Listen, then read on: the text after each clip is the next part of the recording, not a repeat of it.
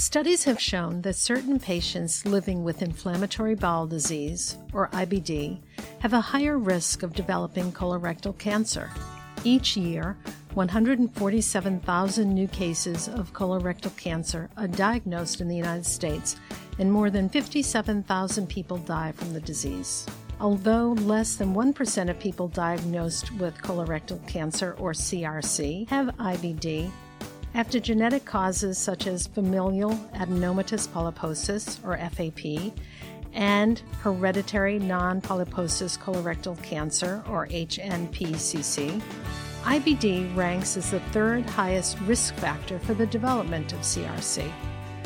Of importance, colorectal cancer develops in patients with IBD at a much younger age than those without IBD. Despite the risk factors, colorectal cancer is highly treatable in the early stages, making guidelines on endoscopic screening and surveillance and detection of dysplasia beneficial to this population. You're listening to CCFA Perspectives, Crohn's and Colitis Updates on ReachMD, and I'm Dr. Caren Heller, Chief Scientific Officer at the Crohn's and Colitis Foundation of America. Joining me today to discuss surveillance for colorectal cancer and IBD is gastroenterologist Dr. Francis Farraye, Professor of Medicine and Co-Director of the Center for Digestive Disorders at Boston University School of Medicine. Dr. Farraye, welcome to ReachMD. Thanks for the opportunity to speak with you and the other listeners on this important program. We are so delighted to have you. I want to jump in right away with our first question. To start, are patients with IBD at increased risk for colorectal cancer? And if so, what are some of the key risk factors? Well, thankfully, not all patients with ulcerative colitis or Crohn's disease are at increased risk, and we'll talk about the risk factors and the specific subsets of patients that are at risk. In general, the patients that are at increased risk are those with extensive ulcerative colitis and those with Crohn's disease of the colon involving at least a third of the colon. Now, if we look at risk factors for patients to develop colorectal cancer or colorectal neoplasia, because we'd like to talk about both cancer and the precursor, which is dysplasia. The number one risk factor for developing cancer is having dysplasia on a previous colonoscopy. And that dysplasia can be something that we call invisible or flat, or it can be polypoid. And we'll talk about this in a little bit more detail. After dysplasia, the next most important factor is the duration of colitis. The risk of developing ulcerative colitis-related colorectal neoplasia increases after about 8 years after the onset of the disease. It's important, however, to realize, Caren, we begin the clock ticking not when the diagnosis is made, but rather when the patient began symptoms.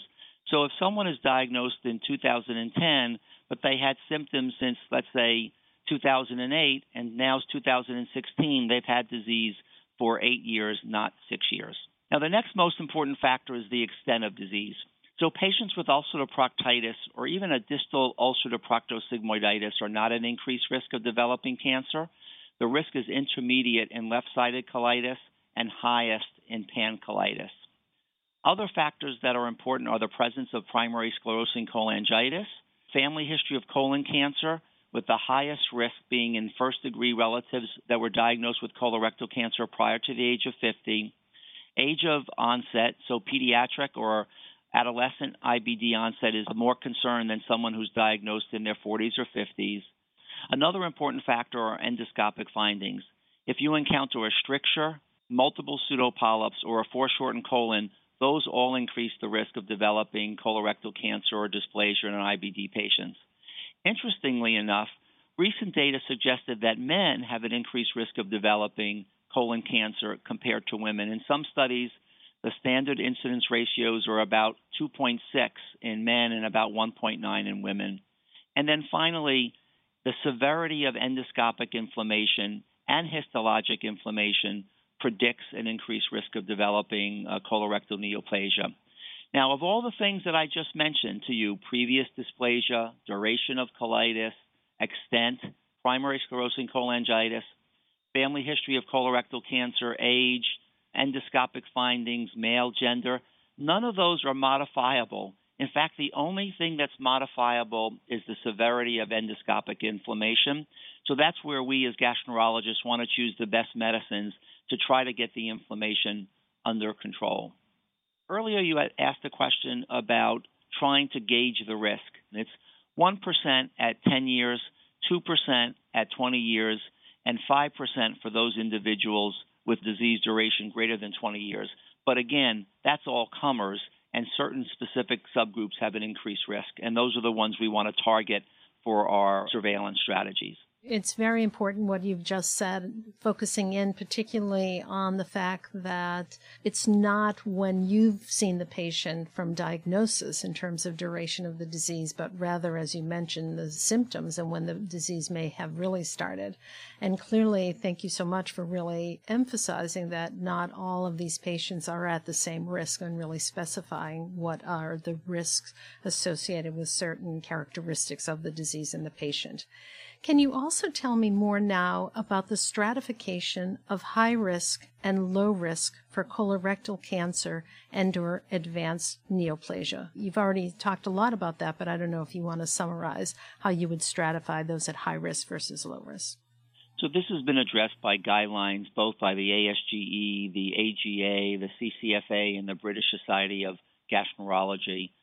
Clearly, the highest risk of developing colorectal neoplasia, including dysplasia or cancer, occurs in those individuals with extensive colitis, moderate, severe, active, ongoing endoscopic and histologic inflammation, or those that have had a stricture of the colon, as well as those who've had dysplasia on a previous scope, those with PSC or even transplant for PSC, and then finally those with a family history of colorectal cancer prior to the age of 50. Those are patients that almost certainly need regular colonoscopy on a yearly basis. And then there's a group of individuals that have no active inflammation or have limited disease, and those individuals on colonoscopy often look completely normal. That's a group that we could potentially spread out the intervals to as long as 3 years. Although the British Society of Gastroenterology suggests those individuals can have colonoscopy every 5 years, American societies have not yet gone to intervals that long, and we would recommend that the low-risk individuals have colonoscopy every 3 years. If you are just tuning in, you're listening to CCFA Perspectives, Crohn's and Colitis Updates on ReachMD. I'm Dr. Caren Heller, and I'm speaking with Dr. Francis Farraye, Professor of Medicine and Co-Director of the Center for Digestive Disorders at Boston University School of Medicine. So, Dr. Farraye, what is the effectiveness of surveillance colonoscopy in patients with IBD, and how should it be performed? Well, as you know, gastroenterologists have embraced colonoscopy as the technique of choice to screen for colorectal neoplasia in patients with ulcerative colitis and extensive Crohn's disease of the colon. It's the standard of care. However, there's really no randomized controlled trials that have shown this, nor would you really expect that one would ever be done due to ethical issues. I can point out to several studies that have been done that formulated our approach to doing surveillance colonoscopy. The one that I'd like to review with you is one that was just published in the last several years by a group from Boston, the Mass General Hospital, Ashwin Ananthakrishnan and his colleagues. And this was a retrospective study of close to 7,000 patients with inflammatory bowel disease seen over a period of time at the Brigham and Women's Hospital and Mass General. And the primary outcome of this study was a diagnosis of colorectal cancer in patients undergoing a surveillance colonoscopy within the previous 36 months. Now, to give you an example of how important this is, of those 6,800 patients, 154 developed colorectal cancer. Now, the incidence of developing colorectal cancer among patients with and without a recent colonoscopy was 1.6 and 2.7% respectively, and this was statistically significant. And these changes persisted after doing multivariate analysis. So if you had a colonoscopy within the previous 6 to 36 months, you had in addition to having a lower chance of developing colorectal cancer, you also had a reduced mortality. The odds ratio was about 0.34. So the conclusion of the office, and this is about as good as we're going to get for evidence that colonoscopy is a preferred method for doing surveillance, was that a recent colonoscopy, and this was within 36 months, was associated with a reduced incidence of both colorectal cancer in patients with IBD as well as lower mortality. This is certainly convincing evidence to me that moving forward and incorporating colonoscopy into your practice as a way of reducing colorectal neoplasia in our IBD patients is warranted. And what role do newer imaging techniques play in identifying and managing dysplasia? Well, there have been several advances in colonoscopic techniques used to diagnose colorectal neoplasia. First and foremost has been the use of our video endoscopes. When I was in training, we used fiber optic endoscopes, and the images were quite limited. So the advent of video endoscopes has really allowed us to see the mucosa much better. In addition, just like doing surveillance colonoscopy in non-IBD patients, we've embraced the use of split-dose bowel preps, and these split-dose bowel preps really allow us to prepare the colon in a way that we can see the mucosa nicely. And as I mentioned earlier, we now have better medications that heal the inflammation. If the colon is healed, it just gives us a better chance to see the abnormalities that we're trying to identify. Now, over the last 10 years, the biggest advance other than the use of video endoscopes has been chromoendoscopy. Now, chromoendoscopy is the use of dyes that we apply via the colonoscope, and we can do it one of two ways. We can use a spray catheter, or we can put the dye in the foot pedal of the water jet and then spray the colon on withdrawal of the colonoscope. We have two dyes that we tend to use. One is methylene blue. That's an absorptive dye. And then the second one is indigo carmine, which is a dye that just basically highlights abnormalities in the lining of the colon. However, for the past 2 years now, indigo carmine has not been commercially available. Hopefully it'll become available again, and we can go back to using this dye. Now, chromoendoscopy is not difficult to learn. It's simply taking the dye, spraying it in the colon, and then using the characteristics of the dye to find the hidden areas. The difficulty is interpretation, because once you start spraying the colon, you often see abnormalities that don't come up on pure white light endoscopy. And you have to be able to interpret those abnormalities. Is it inflammatory? Is it dysplastic? Now, many of the gastroenterologists listening use narrowband imaging as an adjunct to identifying abnormalities during surveillance colonoscopy in non-IBD patients. There have been several studies that have clearly demonstrated that NBI is not a substitute for the dye-based chromoendoscopy. So you can't use NBI in lieu of chromoendoscopy. Much of what I just went over was reviewed in something called the Scenic Consensus Statement. The Scenic Consensus Statement was an international group of gastroenterologists, IBD experts, endoscopists, patients, insurers, pathologists who got together and they published their recommendations simultaneously in gastrointestinal endoscopy and in gastroenterology. And I would encourage gastroenterologists who are taking care of patients with ulcerative colitis and Crohn's disease to review that consensus statement, which is based on a very strictly evidence-based series of reviews of the literature. It remains controversial if all patients should undergo chromoendoscopy. If you're in a large group, I would encourage that one or two of the doctors in your group learn to do chromoendoscopy. And if you're not in a large group, you seriously need to consider referring high-risk individuals to a center where chromoendoscopy can be performed.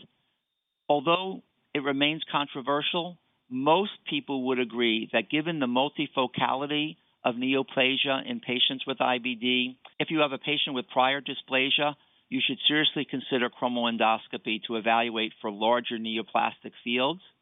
Patients at high risk of developing neoplasia, as I mentioned above, those with PSC, a family history of colorectal neoplasia, a long history of uncontrolled inflammation with mucosal damage, should all be considered as candidates for chromoendoscopy. Additional studies using outcome measures such as preventing colorectal cancer and preventing surgery would be useful to have, but at present, we certainly need to make decisions based on the best available information, and I have incorporated chromoendoscopy in my IBD practice for high-risk individuals. So when we think about managing dysplasia, should colectomy be performed for raised dysplasia? Dysplasia is characterized as either visible or invisible. Now, terms that we used to use like DALM, which is dysplasia-associated lesion or mass, adenoma-like DALM, non-adenoma-like DALM should be abandoned. And this is a recommendation from the scenic consensus group. The terms that we would prefer that you use are endoscopically resectable or endoscopically unresectable dysplasia. And so if something is endoscopically resectable, it means that the gastroenterologist identified distinct margins, the lesion was completely removed on visual inspection after resection, histologic examination of the specimen is consistent with complete removal, and biopsy specimens taken from around the excised lesion show no dysplasia. So if a patient has endoscopically unresectable neoplasia, endoscopically unresectable dysplasia, then that person should be sent for colectomy. Those individuals with endoscopically resectable dysplasia can be managed in surveillance program. They certainly need to be willing to participate in regular colonoscopies because it is quite crucial that those individuals be followed up.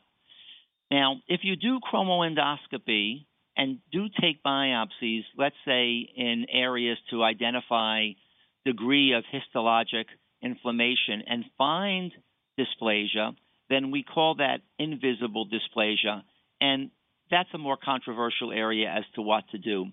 One last point I should make, and that's if you take a biopsy and you find dysplasia reported by one of the pathologists, it's important because that's such a turning point in the management of patients that those slides should be sent out to an expert who looks at GI biopsies on a regular basis because you do want to confirm that dysplasia is present. The identification of high-grade dysplasia in cancer, the inter-observer variability is actually quite good. But once you get to low-grade dysplasia, inter-observer variability between two pathologists can decrease, and therefore you don't want to make a rash decision without having a second pathologist look at those slides. So this is so very helpful, and many thanks to our guest, Dr. Francis Farraye, for joining us today to talk about surveillance for colorectal cancer and IBD. It was great having you with us. I am your host, Dr. Caren Heller. To access this episode and others in this series, and to download the ReachMD app, please visit reachmd.com. We encourage you to leave comments and share this program with your colleagues. Thank you for listening.